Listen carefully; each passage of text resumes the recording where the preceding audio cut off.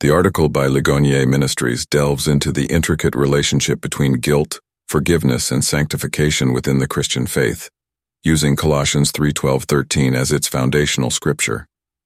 The central argument is that the Christian understanding of sanctification, becoming holy, provides both the framework and the imperative for believers to forgive others.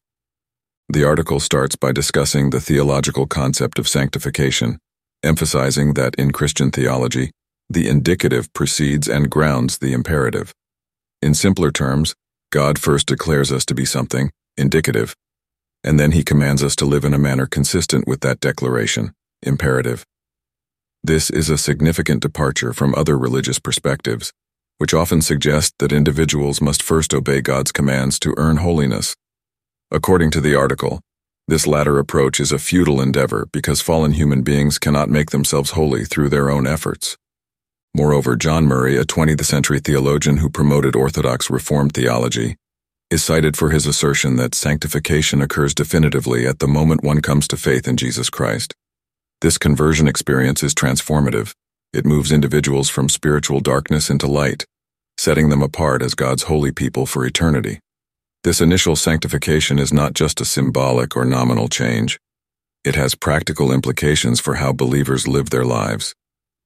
The article refers to 1 Corinthians 1:2-2, Peter 1:3 to substantiate this point, stating that believers are sanctified in Christ Jesus and have been endowed with life and godliness.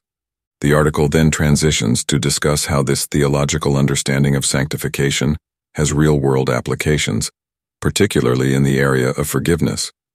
Because God has declared believers holy, they have both the ability and the obligation to forgive others. This is especially pertinent within the church community, where forgiveness should be a defining characteristic. Colossians 3:12-13 is cited to accentuate that believers are God's chosen ones, his holy people, and as such, they have no option but to forgive others, including fellow Christians. Furthermore, the article takes a strong stance against the notion of unforgiveness, particularly within the church. It contends that saying, "I can never forgive him/her," is not just a moral failing, but could also be indicative of a deeper spiritual issue.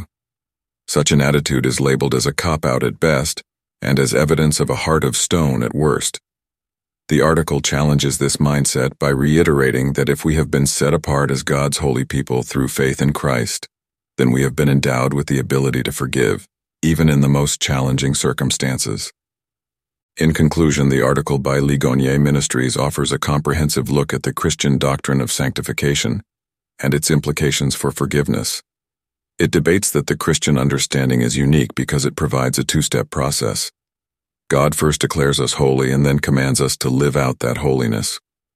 This is in stark contrast to other religious views that place the burden on individuals to earn their holiness, a task deemed impossible due to human fallibility. The article closes by issuing a challenge to believers, urging them to live out their sanctified status by embracing forgiveness as a non-negotiable aspect of their Christian identity.